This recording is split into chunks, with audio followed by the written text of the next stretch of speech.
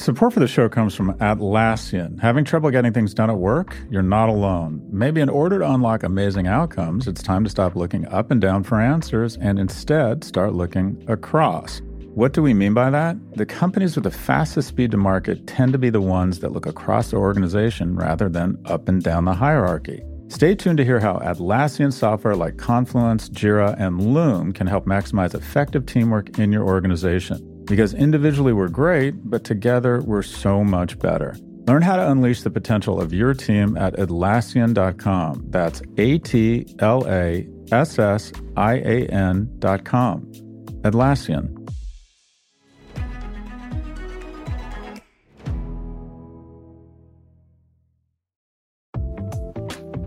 Support for the show comes from Mercury. There's an art to making the complex feel simple. Everything should be in sync, so even the smallest part serves a bigger purpose. Simplicity can transform your business operations. That's why Mercury powers your financial workflows from the bank account, so ambitious companies have the precision, control, and focus they need to perform at their best. Apply in minutes at Mercury.com.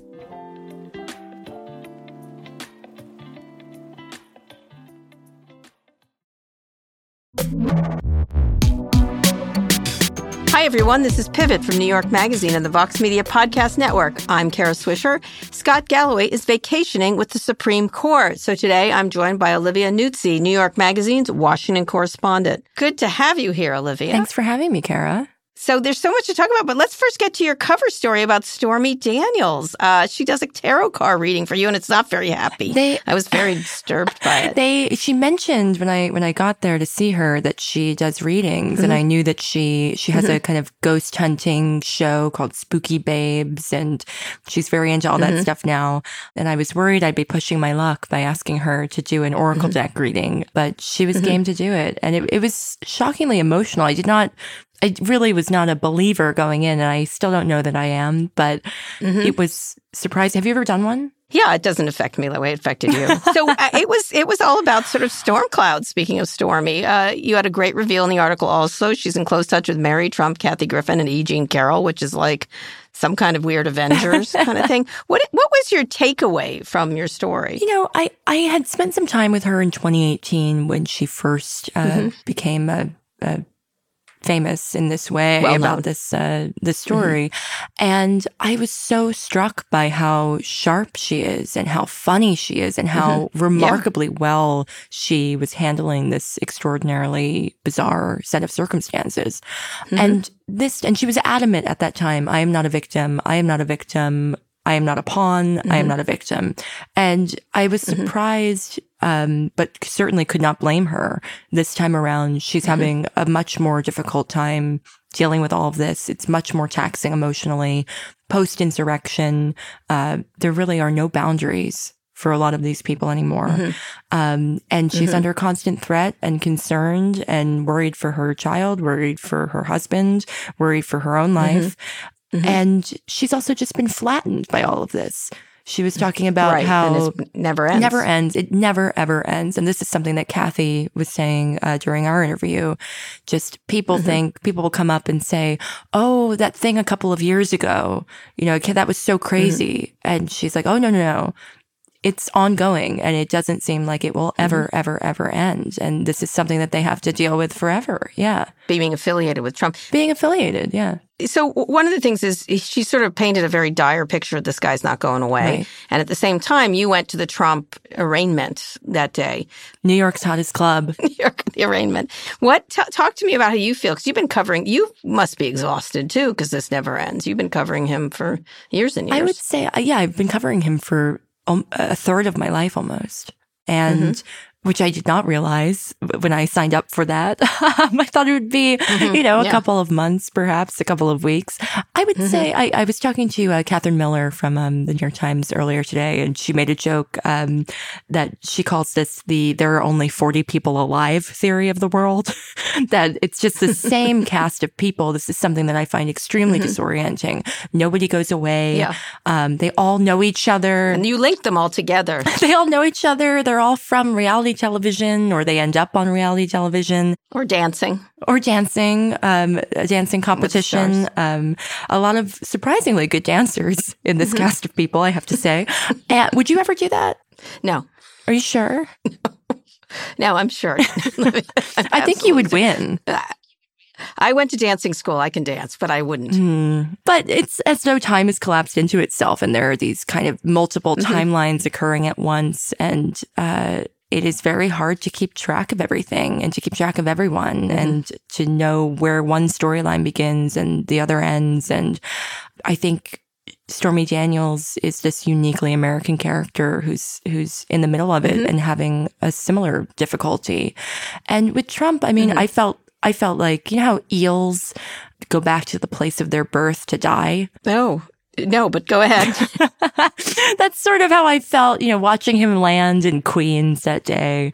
I sort of just thought there's something so beautifully complete about this. And I felt like I just had to be there, you know? Right.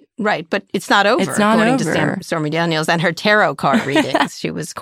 She seems quite perturbed that it's not over, or that he's not down. Yeah, I mean, I think, you know, if you just heard, Stormy Daniels read her oracle deck and predicted that things are not going to go well in the future and will probably be worse, maybe you'd think that she was snickering a bit or having, you know, a bit of an I told you so moment about it. And she was really heartbroken by it. She's saddened by it, and she did not seem happy at all, because if it's not ending for him, then it's not ending for her or for any of us. Right. That's exactly right. Well, it's an amazing story. Thank it was you. Fantastic. And you're continuing to cover Trump? Of course. I have to see this thing through. Yeah. I mean, I'm not happy about it, but I have to see this thing through. I would love to cover literally anything else, but unfortunately, I will be seeing this thing through however long that takes. And any predictions right now at the beginning of the cycle? Is there anyone else you're following that you're really interested in? I mean, I'm keeping tabs. I'm keeping tabs on everyone. Keeping tabs. I'm gonna go write a DeSantis piece after this. Good luck with that. Yeah, the response from his office was basically, go fuck yourself.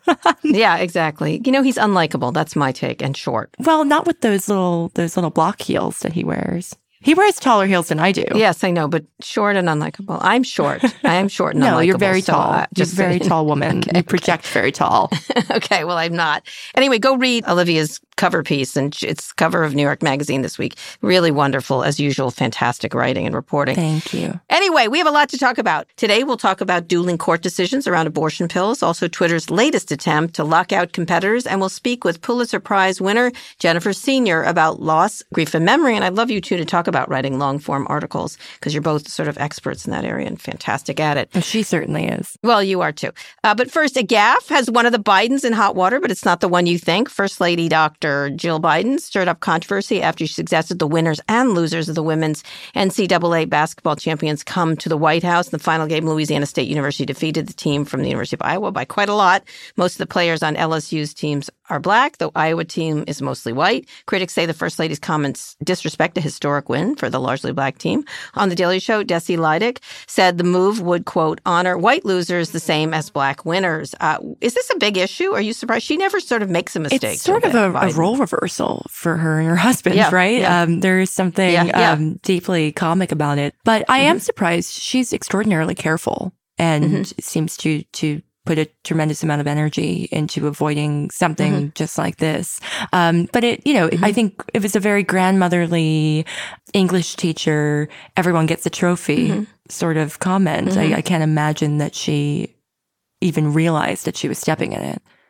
But I would have loved to be in the room when someone told her. Any effect? I don't know. I mean, I think it's hard to predict how these things will reverberate and whether or not Joe Biden calling the coach and calling the players, whether or not that will smooth things over in the end. But I thought it was very interesting that there was no hesitation in really going after them for it. Right. I mean, it was sort of this pure expression of anger. Yeah, even I know this. You don't invite the second place team. I know this. I was like, what? Like, hey, no. And there's a lot of, everyone was all up in their arms about the dunking and the face thing and the hand thing. That's what they do in sports. I was like, you only invite the winners. It seems like it's very American to do that, although it's very nice to invite everybody. That's why you win. So you get to go by yourself. Yeah, of course. So I don't know.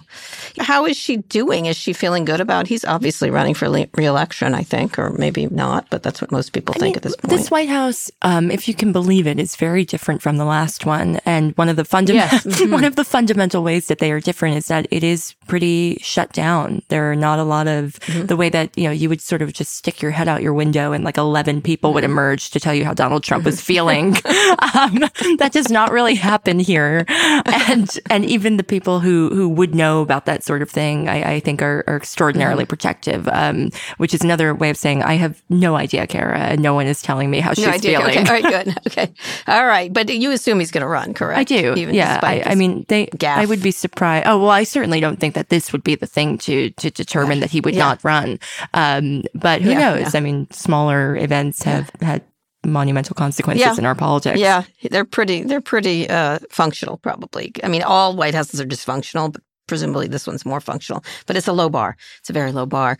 Speaking of low bars, Clarence Thomas says he did nothing wrong, which is not accurate, after a report revealed that the Supreme Court justice traveled on private jets and super yachts paid for by a wealthy Republican donor. One trip being over $500,000. Thomas never disclosed the gifts, which he received over a period of decades. Now Democrats are calling for action with different degrees. Senator Sheldon Whitehouse wants Chief Justice Roberts to investigate, which will not be happening, while AOC says that Thomas should be impeached, which will probably not be happening. And the Wall Street Journal's opinion page came to Thomas's defense. There's also attention on the man who paid for those trips, Texas real estate billionaire Harlan Crow, who does sound like a villainous billionaire by name, the name itself. Crow collects Nazi memorabilia, including a signed copy of Mein Kampf and a painting by Hitler. He reportedly keeps that one besides another by George Bush. Not a lot of context from what I understand. What a guy. I mean... What a guy. Like, everyone's focused on the Nazi memorabilia now and not on the fact that he's getting a lot of stuff from a rich guy. Right. So what do we think of this? This seems not a surprise and yet pretty awful on some level. Before this, I had heard at a dinner party about how he loves traveling in his RV and they go on vacations in this RV. And I thought that was so fascinating. And a dream of a story for me would be to embed on this RV with them. And little did I know with the Thomases. Yes. Little did I know that, in fact, that is only his man of the people vacation. And he was having way more luxurious vacations. Yeah. But it is, I think, it's remarkable to watch everyone learn in real time that there is really no system of accountability for the court. For the court whatsoever. They can do whatever they want. Whatsoever. I mean, I don't know what it would take for there to be some sort of penalty or some effort to impeach, but it certainly does not inspire faith in the system. Yeah, it absolutely doesn't. I mean, I think it's not a surprise. He also has funded all kinds of things, including publications, this guy Harlan, and a bunch of things. And so a lot of people came to his defense. He's a nice guy. And I was like, I don't think it's about that. I think it's about him taking him on vacations, even if they're friends. It's a whole lot of, gimmies that this guy is getting. Right. I think the promise of the court or anyone in a position like that is that you will hold yourself to a higher standard. And that the system does not need to have in place guardrails for you to act ethically. Yeah, that's a very good point. But we did not factor in when making the system that all manner of personalities would be finding themselves there. Yeah, it's such a Washington story. I literally felt like I was in an episode of Scandal. I'm like, okay, here we are. You know what I mean? Again, and not a surprise, but sort of, yuck, really. Yeah, very icky. And then I want to know who everybody else is hanging out with. That's the kind of thing. They're not hanging out with you? No, I'm not. Rude. They're not. I've never been on a super yacht. But now I kind of want to see this guy's house. A lot of people have been to this guy. He didn't hide away all his collectibles. I want to go to the Garden of Dictators. That's where I would like to go. Is it like a statue garden? Yes, of he collects heads from across the world. When fascism and communism fall, he goes and gets one of the heads. They're all over the place in Eastern Europe if you go there, and Russia. And so he collects them and puts them in a garden near What do you his think house, the shipping cost is like? I don't think he cares. I think he's a billionaire. So it does. I shall have the head of Stalin in my garden, the broken sided head. You do see them all over the place there many years ago, but they're probably gone now in rubble. But he's got them. That's not something I would decorate my garden with. I'd put gnomes in, perhaps, but I don't think I'd put Ceausescu. I don't think I'd want any disembodied head lying around. Yeah. Well, there's full statues, too. Oh. There's full statues, that too. changes everything. Yeah, that changes everything. Anyway, strange man. Deeply. Nothing's going to happen. Nothing's going to happen here. It's just, it really does feel like an episode of Scandal or Succession. Did you watch the ending? Of course. I thought it was brilliant. Plot spoiler. I'm going to warn people. Plot spoiler. It was brilliant. I had a good interview with Brian Cox last week. Really? I thought that the way that they handled just the awkwardness of death was, I've never seen anything like that portrayed. And I thought that was really, really brilliant. Just it was sort of in real time. You were experiencing it while they were. I think that's really what was in the way it was explained to me, is that was the whole goal of it. Right. And it was beautiful. I think the acting was like acting. I also loved the subtleties of no one in this family knowing how to hug each other properly. Yes. Yeah, like pat, just like grabbing Connor's arm or just attempting to do this three-child hug. I thought it was handled so beautifully. Yeah, the only one that worked was the last shot of them getting married. Yeah, that was actually very natural. Yeah, well, he's the only one that doesn't need love. Yeah, and so he has it in a weird way. That was just a really beautiful shot, I thought. I thought the whole thing was great. And although Brian Cox really wanted to have a death scene, he really did. He was kind of pissed. He was like, what the fuck? Like, what the fuck? Back of my head on the toilet. Oh my God. What the fuck? What the fuck, Carrie? He kept saying it was very funny. But I loved how they did that. They were scared to tell him. Oh, God. I loved how they handled it without, you never saw his full body. No. Right? He's diminished and out of the picture, literally. Yes. Yeah, it was great. Wait, are we on the Succession podcast now? I feel like we're on the Succession No, we're not. No, I'm just saying. I'm just curious. So everyone's talking about it today, so we have to talk about it. Okay, it's actually getting huge. People got real bothered by it in a good way. Like, it really impacted them. I had to leave the room. I found it emotional. Oh, wow. Huh. That's interesting. Okay. You cried with Stormy Daniels, and now you're crying at Succession. Interesting. I'm crying a lot these days. Yeah. Oh, no, my goodness, kidding. Olivia. Get it together. So when was the last time you cried? Oh, 1969 or so. Nice. 70. That's long before you existed, Olivia. Okay, let's get to our first big story.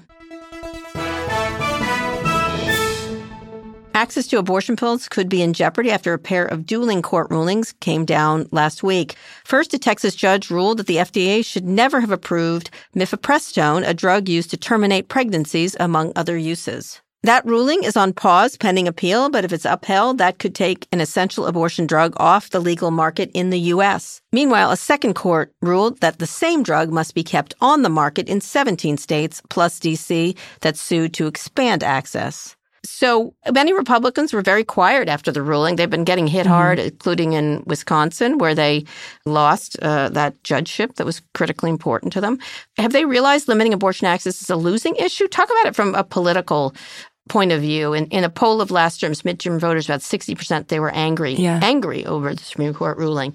Can you talk about it from a political perspective? It's this tricky predicament where it is an animating force for both sides, and it is what they have been campaigning on for so long, right? It has been animating the right, and especially the evangelical right, for more than 30 years.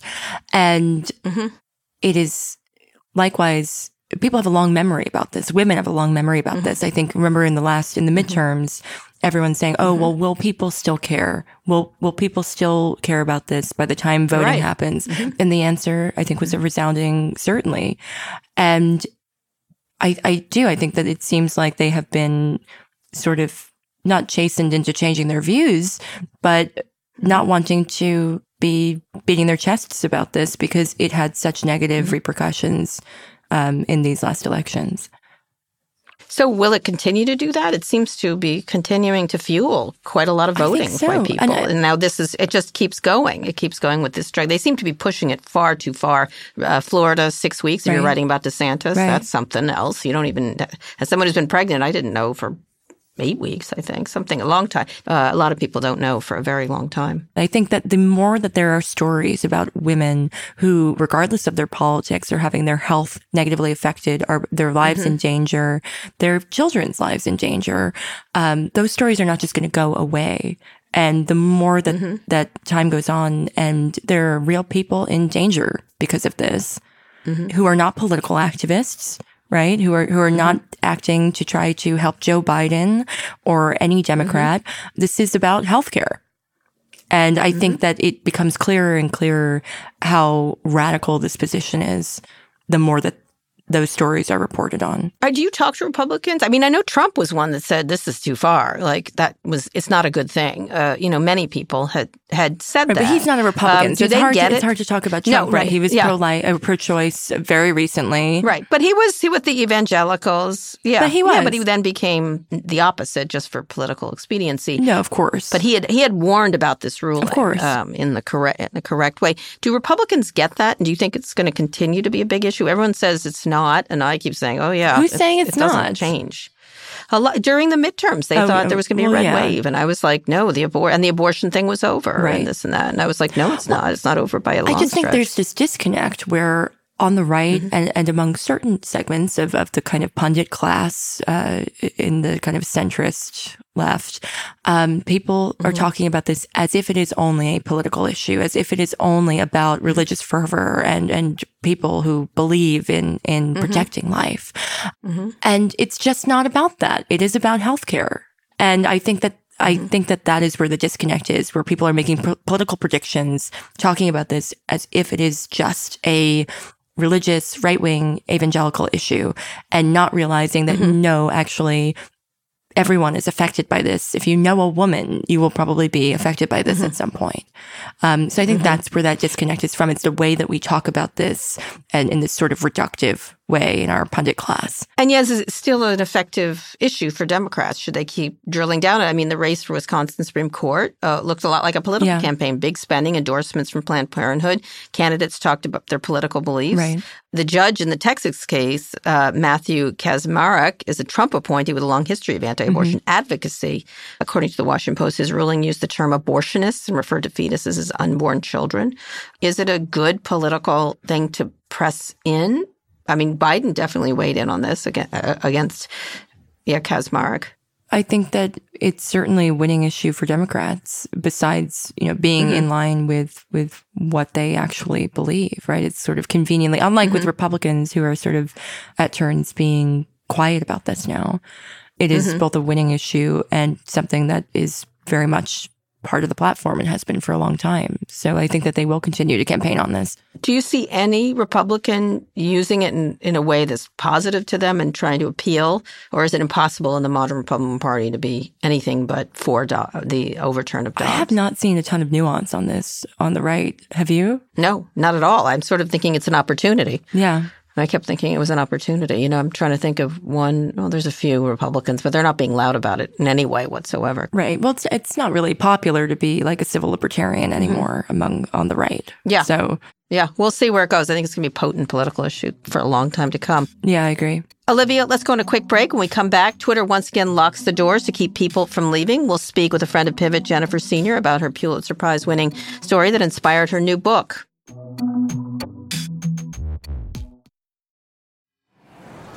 Fox Creative. This is advertiser content from Atlassian. The universal truth with our customers is they're all struggling to get stuff done. Our goal is how do we help them unleash the potential of their people, their teams, and their technology to actually get the right things done at the right time with the right people the right way. And when we do that, magical things truly happen. Dom Price is Atlassian's work futurist. It's his job to help Atlassian customers imagine more effective ways to work. It's completely natural to focus on what you can control in your team. The problem is if that's all you do, you get pretty myopic. The best teams I'm working with, they really work on who are the people upstream and downstream that we need to work with. How do we get flow across the organization? How do we get value into the hands of our customers quickly? And sometimes achieving flow means that instead of asking who do I work for, it's asking who do I work with. When you get team connection right, everyone benefits. The employee, the employer and the customer, right? To get stuff done, the best organizations and teams right now are focusing on modern work. They're dreaming about the future, but they're dreaming about it by planting the seed to get the right things done right now. Atlassian software like Jira, Confluence, and Loom enable teams to work effectively together to accomplish what would otherwise be impossible alone. Learn more at Atlassian.com. That's ATLASSIAN.com.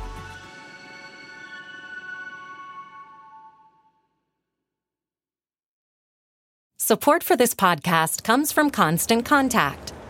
If you're a business owner, you already know that it's really, really hard to cut through the noise of everyday life.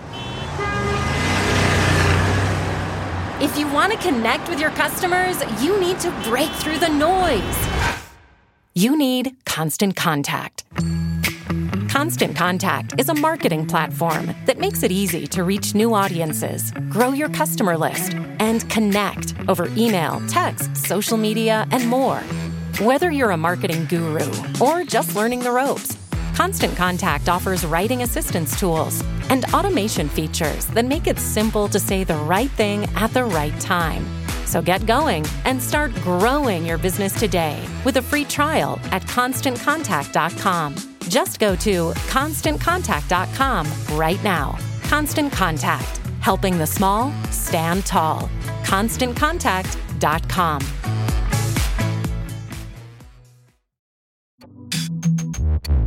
Okay, Olivia, we're back. Twitter users can once again post about their favorite newsletters. That wasn't the case last week when Twitter took escalating steps to block access to Substack, the newsletter service. Here's what happened. First, Substack announced a new Twitter-like feature called Notes. Then Twitter made it harder for users to engage with tweets that mentioned Substack. Eventually, Twitter blocked searches for the word Substack, which I noticed. Twitter's CEO Elon Musk claims the actions were necessary because Substack tried to download a massive portion of the Twitter database. Substack's CEO denies the claim. I'm with Substack's CEO on that.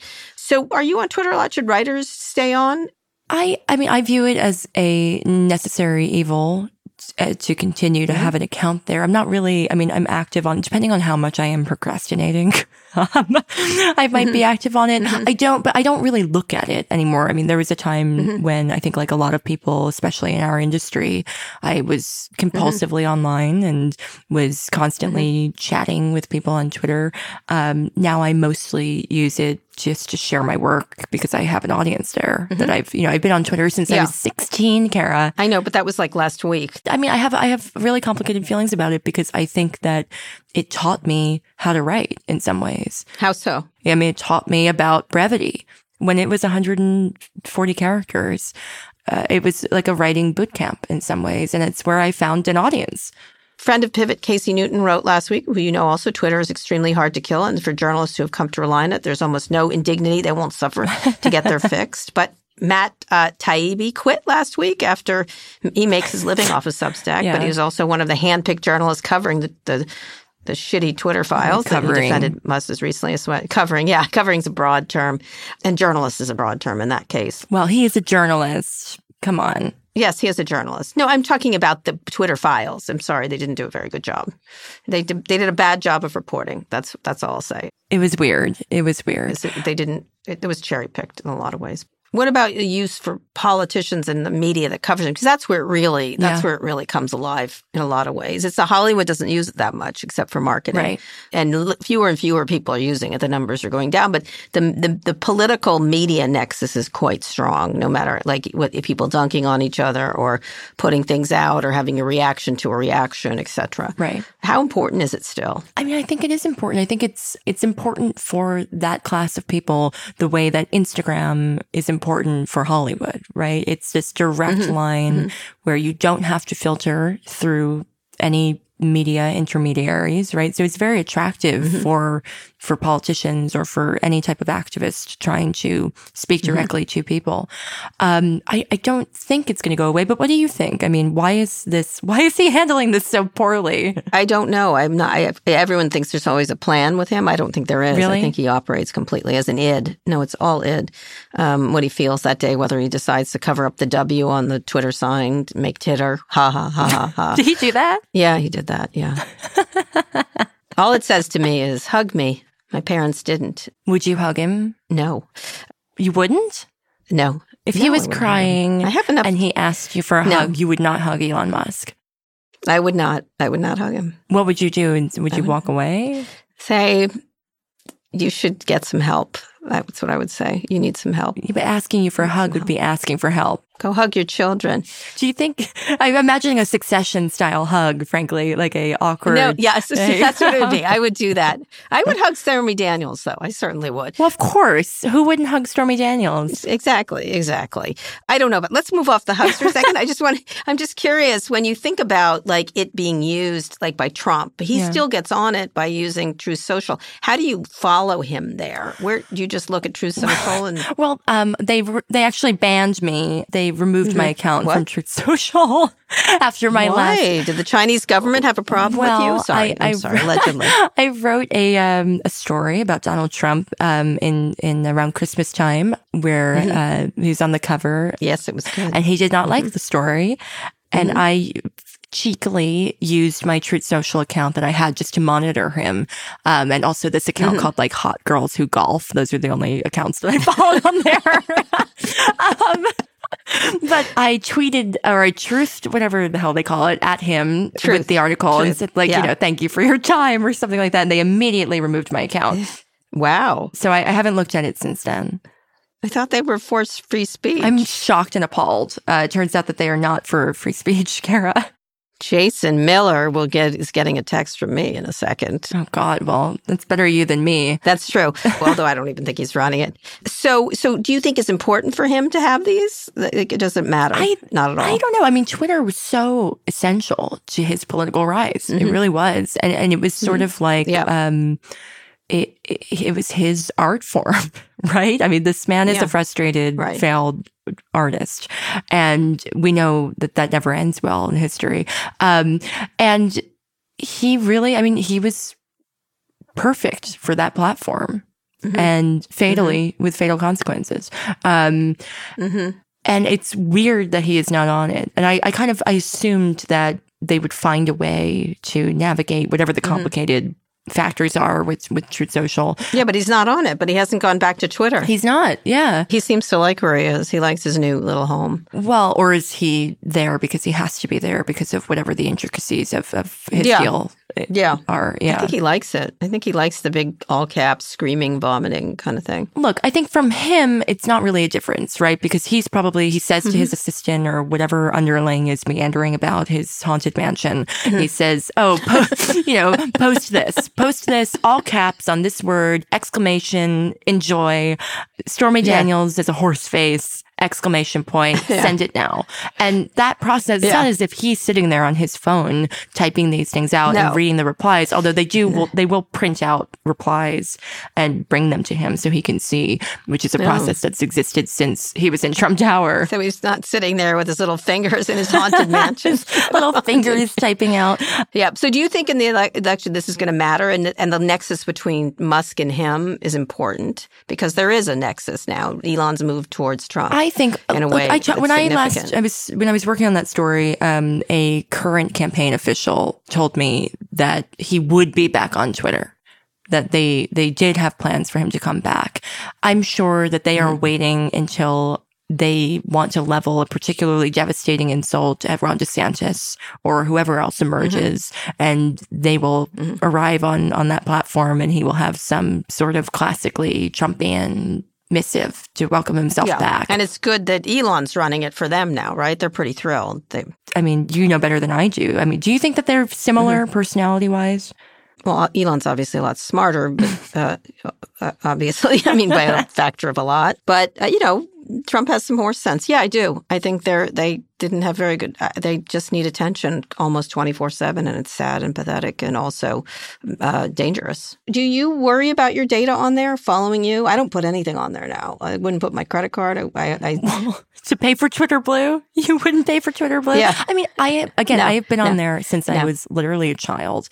I assume that my privacy has been violated on there for a very long time and will continue to be violated. But I don't think anything is private. The young people. I don't think anything is private. I don't think there's anything that you type. I'm not paying for Twitter Blue. Well, of course not. I mean, I think that being verified is mortifying, and I've always thought that it was mortifying. So this has aged very well in the last few weeks, my refusal to get verified. Yes. Yeah. Well, here we are. All right. Let's bring in our friend of Pivot.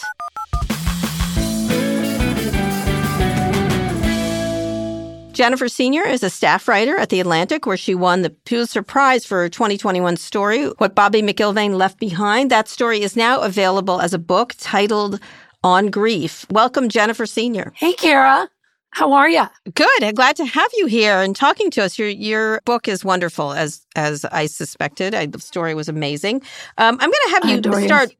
Walk us through your story. Broadly, it's about a family mourning the loss of their son who died on 9/11. It's also about memory and the act of journaling. It's also about misinformation, which I think I found really jarring. So tell us about it and what prompted you to do this. Well, the crudest answer is Bobby McIlvaine, who died on September 11th, was my brother's roommate.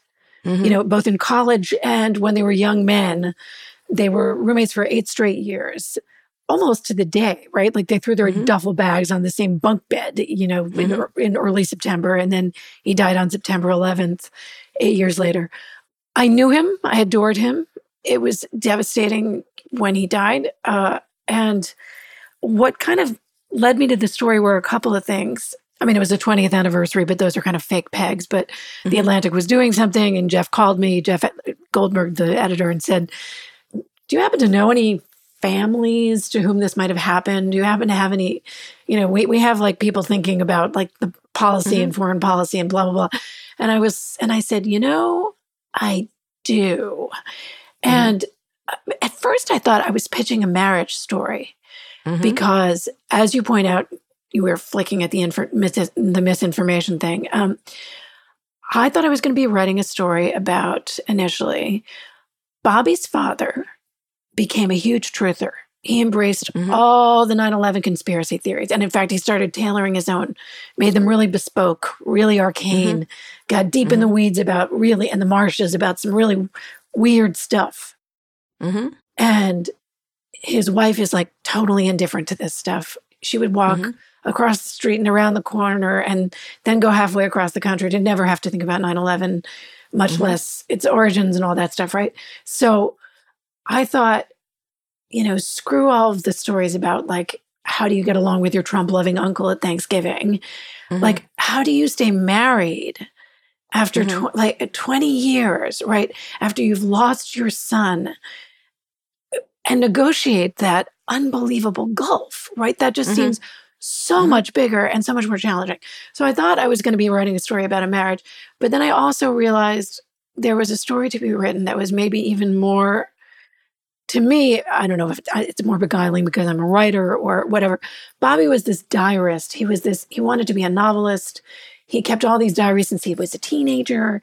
And his last diary was sitting on his desk when he died. And his father, in this total fugue state, gave that diary away to the woman that Bobby was about to propose to, because she saw that her name was all over it and she wanted it. And he was trying to be kind, right? But after he did it, his wife was like, how could you have done that? How could you have given away the last thing our kid ever wrote, when this was a chance to hear his voice one last time? It was fresh conversation. Oh my God, are you kidding? She was so broken by this.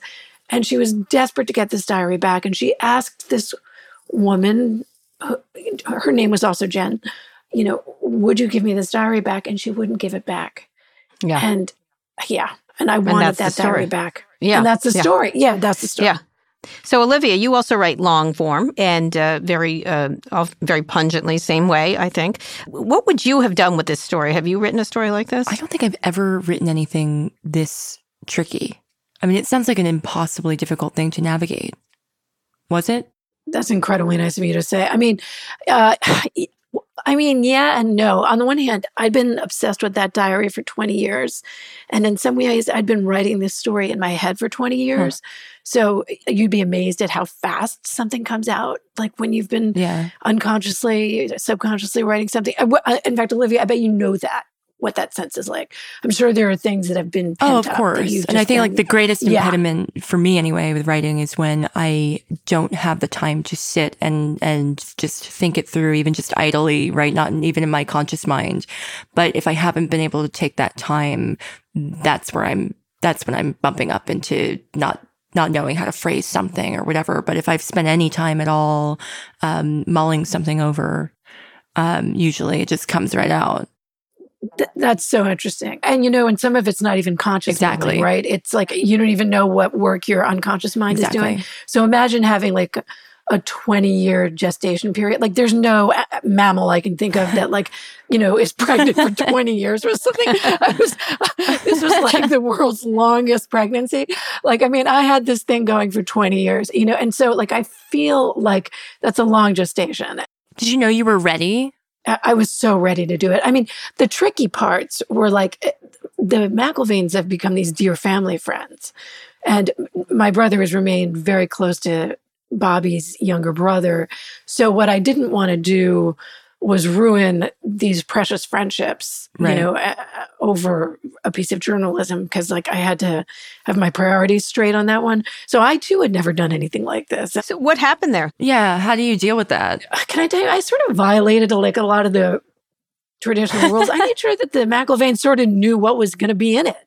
I mean, I do that. I read to them. I do that. Yeah. Well, so thank you. So I do too. If you're dealing with civilian, first of all, even with politicians. Well, I don't do that with politicians, but yeah, but I don't tell them what's going to be in it, but I make sure the quotes are right. Right. Of course. And never, I mean, I get from the Gay Tilly school of like, there should not be any surprises. If people are surprised, then you're probably being an asshole. Like, then you're being a dick. Yeah. Exactly. And like, and why be a dick? Right. You don't have to be a dick. Good journalism. And you're like marvelous proof, right? Because you've got all of these corkers, all of these blockbusters. So, and clearly everyone keeps coming back to you. So, I mean, you're doing something. I mean, you are like a guy. I mean, somebody should actually. They can't quit her. They can't quit her. They can't quit her. And so the question is like, I mean, one day I would love to sit down with you and find out how you manage everyone. Yeah. Can we have like coffee or something? Yeah.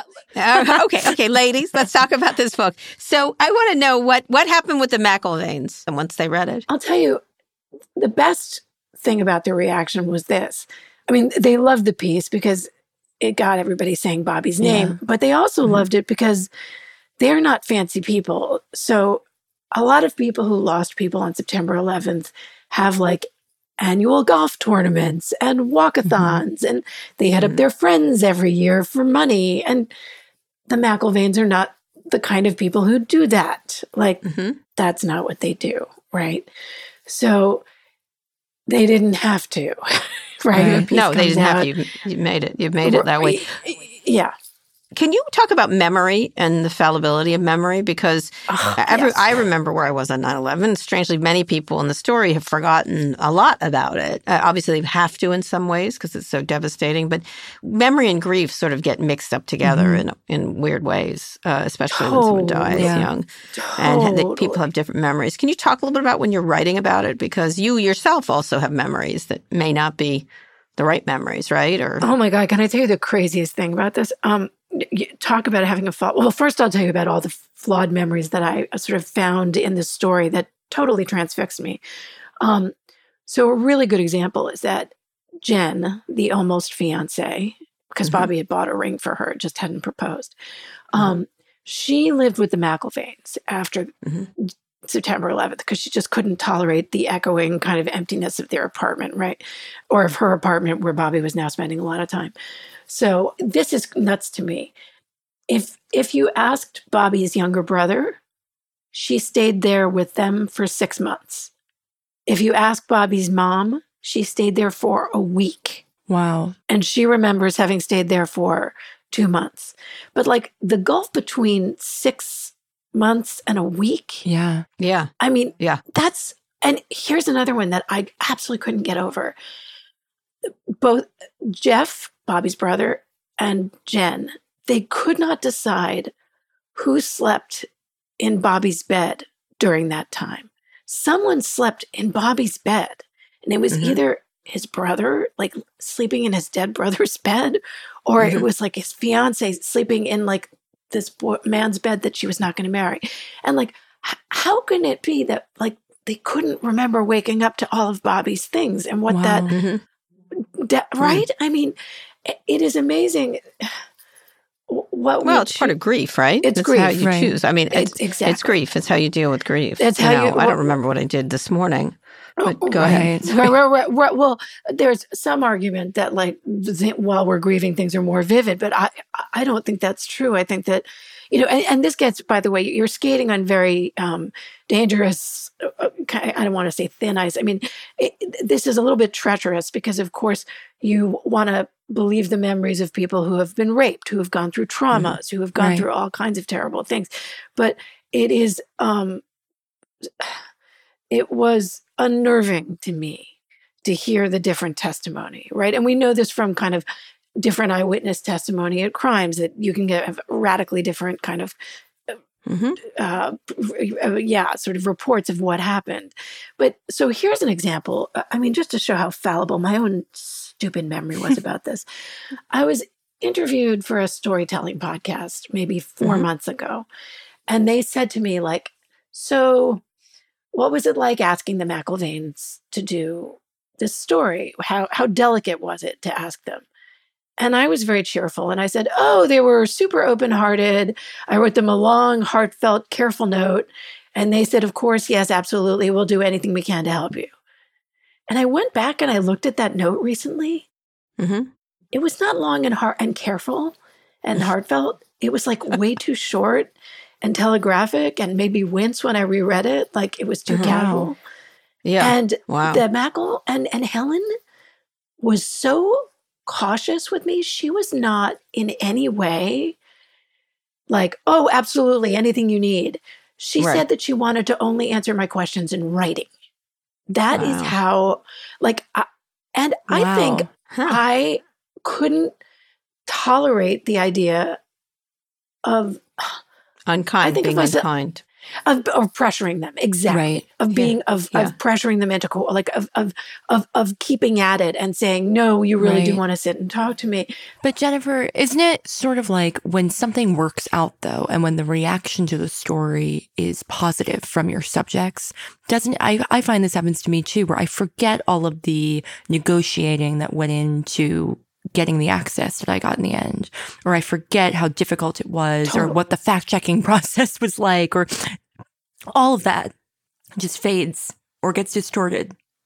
And I remember it as an easy process. Like, this is the second time I'm going to use this metaphor, which is so bananas. Why I'm doing this, I don't know. But it's like childbirth. You forget. You forget the pain. Like, and it's just like, oh, yay, a baby, like a totally awesome baby.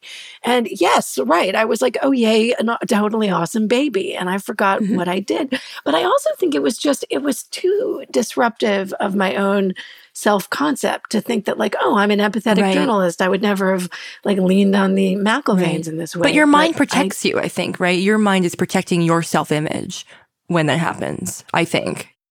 Totally.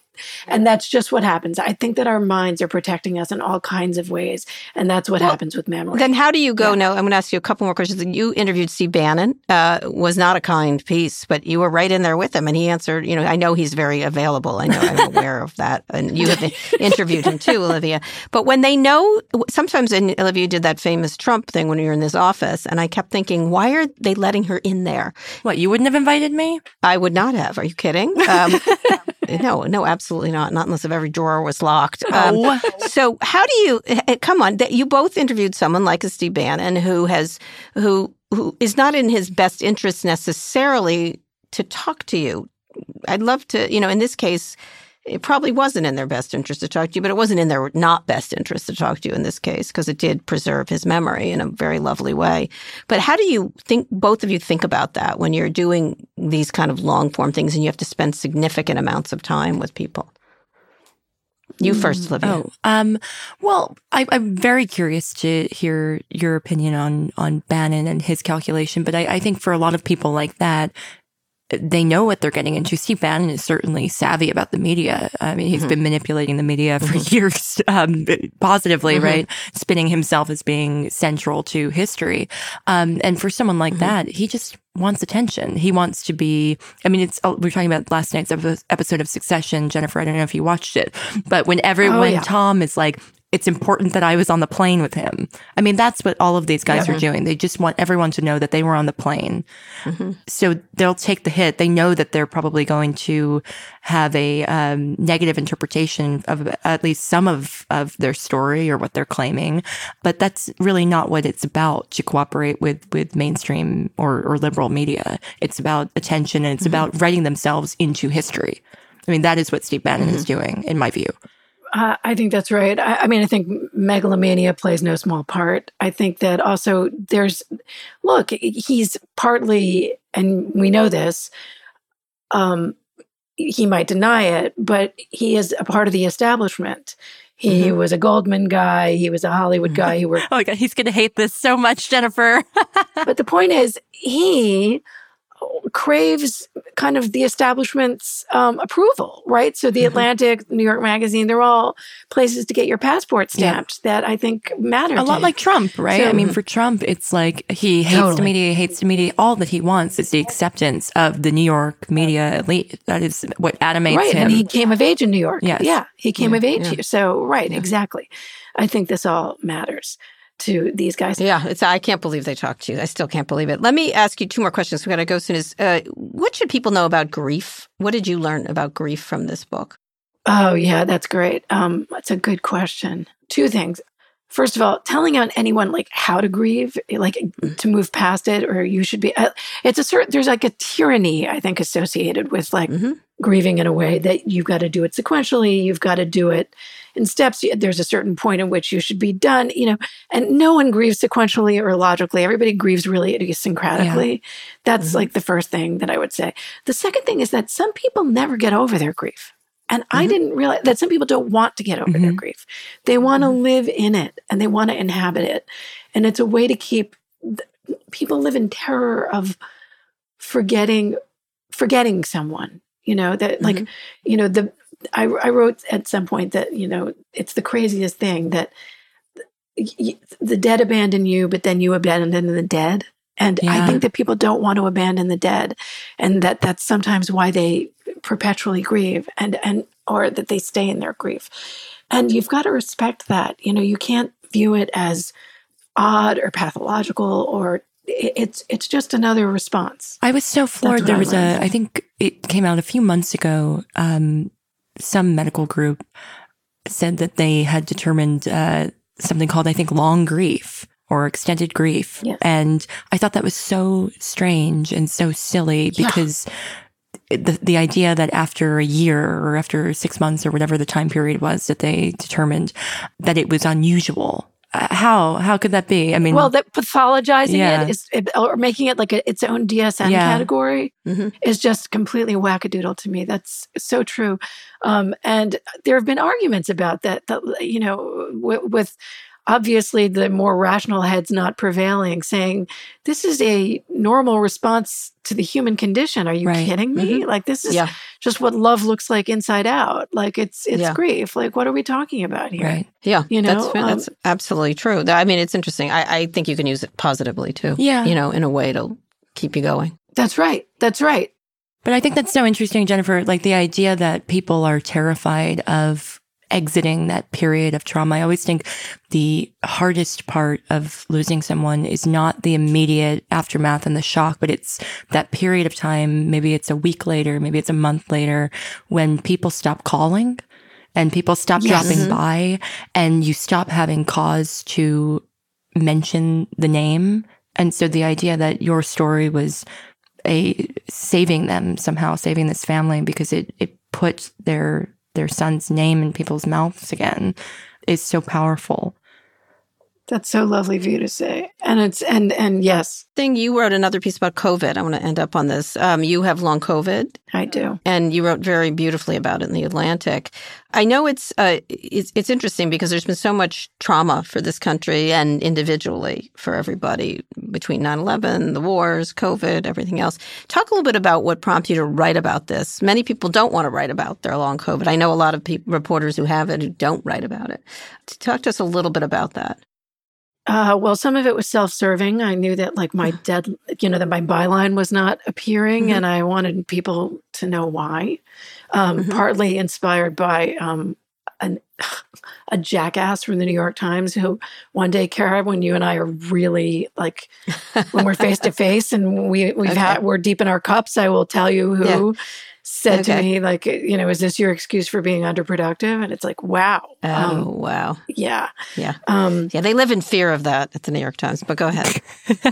Yeah, I know. But no, what it really was, I think I was struck by how many people kept saying, "Are you better now? Are you better?" Not understanding that it was chronic and that there is no such thing as better, that for a lot of us, like, we don't know if we're ever going to be better. I actually have something that it's got a big, long, ugly name called hyperadrenergic POTS that most people don't recover from. I was like in the asterisk of percentile of unlucky, where like I might have it looks like I'll have something permanent out of this, although there is a chance that my body will stop attacking itself and that I won't have this autoimmune condition forever. But people with long COVID, they are looking at possibly, they don't know when they are looking at ever recovering. And so I wanted to sort of make clear, please stop asking if I'm better. Like, please. And also there's a certain amount of prurience once people find out that they will buttonhole you. And I don't, it's a lot of the things that actually Helen McIlvaine had to deal with when, like, people I was don't thinking know the right link thing to between say. grief and mourning and this is. Well, and also I'm mourning just like the fact that I used to be able to like walk without pain, and I can't even imagine what it'll be like. Will I ever be able to like hike? I would like just to be able to take a very long stroll without it hurting. And I have been able to do that lately, which is good. But knock on wood, I'm knocking now. But maybe I'll be able to hike one day. But I don't know. I think I was grieving hard. I think that's right. And I don't know. I work a lot of things out on paper. That's just like how a lot of writers roll. So I'm interested in the writers who don't want to do it. It was beautifully done. I thought it was a real slap in the face to people in a good way. Thank you know what I mean? Oh, in terms of sort of telling them about that when they want to. As you know, I had a stroke and then I just had heart surgery and stuff like that. And the way people behaved towards it was, mine is much more temporary than yours is. And I was very irritated by it on lots of levels. And I never wrote about it, but when I read it, I was like, yeah. Well, but also, like, I can understand, just because, you're a lot better known than I am. And I think you would have had to, deal with your inbox would have just been teeming for too many weeks, and people still wouldn't have necessarily. I still got a lot of weird emails in response, like even after I'd sort of written about all my bête noirs and the weird things that like people would say to me, they would still, and they were so well-meaning. Explain what one of them was. Explain what one of them was. A lot of them had weird advice. Yeah. You should take, orange peel. Yeah, right, exactly. I had a lot of that. I had more than one of those. I had more than 5 of those, in fact, and it's like, anyway. Yeah, I had a lot of, so now you have to slow down because of stress. I'm like, it's a genetic condition, you fucking idiot. Oh, I got that from, you should take time out to be sick and you should slow down. And it's like, I did do that. And have you met me? Like, do you know anything about how work identified I am? That's like, and also there's nothing, I can't walk. There's so many things I can't do. This is one thing I can do. I can lie in bed and type. Like, please let me lie in bed and type. Like, Has your relationship to the idea of loss changed through the course of working on this project? I don't know. Has it changed? In some of the ways that I said, I think in that I didn't realize, I'm thinking more about grief, that, that I didn't realize that people could live in a glass house of sorrow for forever, and that was where they needed to be. That was certainly something that, but in terms of, I think it's made me very acutely, because I also lost my health, right? In a way that I don't know if it's permanent or not. 9.5 months already feels like forever. So I guess I am starting to develop a more philosophical attitude maybe toward what I have, and trying to do that slightly more Buddhist thing of, I mean, I am the opposite of Buddhist. I am neurotic to my core, but I am trying to notice things and appreciate things and breathe things and breathe in and breathe out, send out, breathe in the bad and live with it and then breathe it out, and take on my suffering and other people's suffering and then breathe it out. I mean, all the things I'm reading Buddhist books. Was I doing that before? I was not. Oh, wow. Don't do that. Yeah. You want to know what? People gave them to me after I had a stroke, and I was like, no. I would be afraid to give you something like that. You should be. I would have said people should be afraid to recommend that to me too. And then people it's like, you really do want to slap people who recommend like that stuff, especially people like us again. But you know what? I've kind of secretly loved it. And I'm doing oxygen therapy for an hour and a half every day where I can't bring a screen inside my little hyperbaric oxygen tank. So what do? You read like a Buddhist book. It's not the worst thing. It's not the worst thing. This is what I'll say. It's not the worst thing. Okay. On that note, and orange peel. And Jennifer, how are you doing? Anyway, right. I love those lines. They made me laugh hysterically. And then how are you doing? How are you doing? That's right. No, really, how are you? I'm terrible. Thank you. I'm so awful. Wait, I'm going to enumerate now all the ways I'm terrible, because that's what you want to hear. Right? No, that's what they want to hear. Anyway, Jennifer Senior, you should read her really wonderful book on grief based on an article she did for The Atlantic and won the Pulitzer Prize. It's available now. I really appreciate it. Both of you are two of my favorite writers, and everybody should read this and get a hard copy so that they can keep it and pass it around.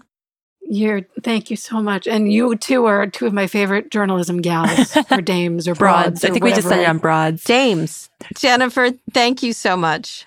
Thank you so much. All right, Olivia, one more quick break. We'll be back for Wins and Fails.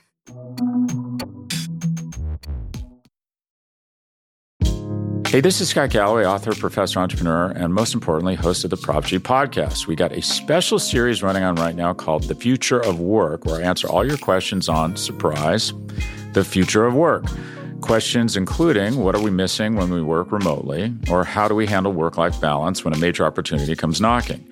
From the provocative to the technical, we're offering insights you won't want to miss. So tune in to The Future of Work, a Prop G Pod special sponsored by Canva. You can find it on the Prop G Pod wherever you get your podcasts.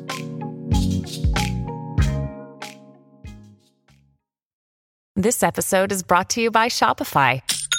Forget the frustration of picking commerce platforms when you switch your business to Shopify, the global commerce platform that supercharges your selling wherever you sell. With Shopify, you'll harness the same intuitive features, trusted apps, and powerful analytics used by the world's leading brands. Sign up today for your $1 per month trial period at shopify.com/tech, all lowercase. That's shopify.com/tech. Okay, Olivia, let's do wins and fails. I'll go first. Obviously, the fail is the Tennessee state legislature full of sexual harassers and strange people, peers on people's seats. They voted to remove 2 members last week after they joined an anti-gun protest. At the time of this taping, local Nashville officials are expected to vote on whether to reinstate them. That's probably going to happen. Justin Pearson and Justin Jones were expelled by Republican colleagues. A third member who participated in the protest, Gloria Johnson, was not expelled. She is white. 2 are black men. It's a very bad look. But as I've come to learn, the Tennessee state legislature is a mosh pit of weird.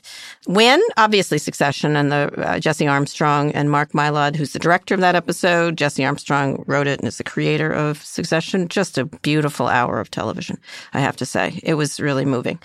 So those are my wins and fails. Olivia? I guess my win, it has to be Sting, who it turns out is receiving $5,000 a day because Diddy sampled Every Breath You Take without his permission. Wow. So he pays him $5,000 a day for those rights. Wow. And he deserves it. That was a great song. Right? Great song. A great song. Yeah, all that sampling is going to be a big deal. Yeah. Especially with AI, generative AI. Fail. I guess I'm not pandering, but I guess it's Elon Musk. It's not going well. No. No, he needs some help. He needs a hug. He does need some help, but you're not going to give it to him. You should hug him. I mean, look, if he was like crying and he said, could I have a hug? I don't know. I wouldn't like walk away. That's sociopathic. Hello, nice to meet you. I'm sorry. All right, Olivia, you can hug him. I will just, let's take that the headline. I'm not offering it. I'm just saying if he asked, I wouldn't walk away because I'm not a sociopath. All right, I'm going to give him your cell just in case. All right. We want to hear from you. Send us your questions about business, tech, or whatever's on your mind. Go to nymag.com/pivot to submit a question for the show or call 855-51-PIVOT. All right. Olivia, that's the show. Thank you for joining me. You're wonderful. It was really good. It was a really good discussion. And you can find Olivia's cover story on Stormy Daniels in the latest issue of New York Magazine. It's on the cover. Did I say that again? It's a wonderful piece. And it's very thought-provoking in a lot of ways. We're excited. What are you working on next? Ron DeSantis. Call me, Ron DeSantis, if you're listening. Yeah, he's not going to listen to this. Yeah. I think his PR person called me a groomer. So. Oh. Don't assume that'll help you. Oh, why haven't you tried to groom me? What the hell? No. Oh, my God, stop. This is going to become an internet thing. Anyway, I'm not even going to go there. I'm not saying a word. Anyway, we'll be back on Friday for more. Today's show was produced by Lara Naiman, Evan Engel, and Taylor Griffin. Ernie Andradot engineered this episode. Make sure you subscribe to the show wherever you listen to podcasts. Thanks for listening to Pivot from New York Magazine and Vox Media. We'll be back later this week for another breakdown of all things tech and business. Thanks again to Olivia Nuzzi and Jennifer Signor. Oh, God.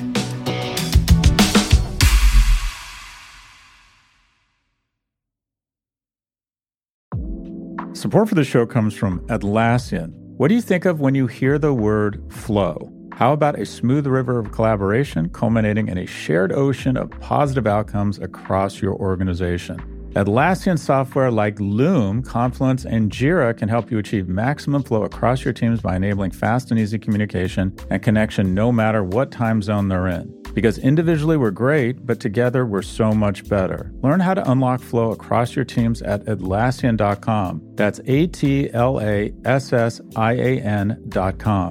Atlassian.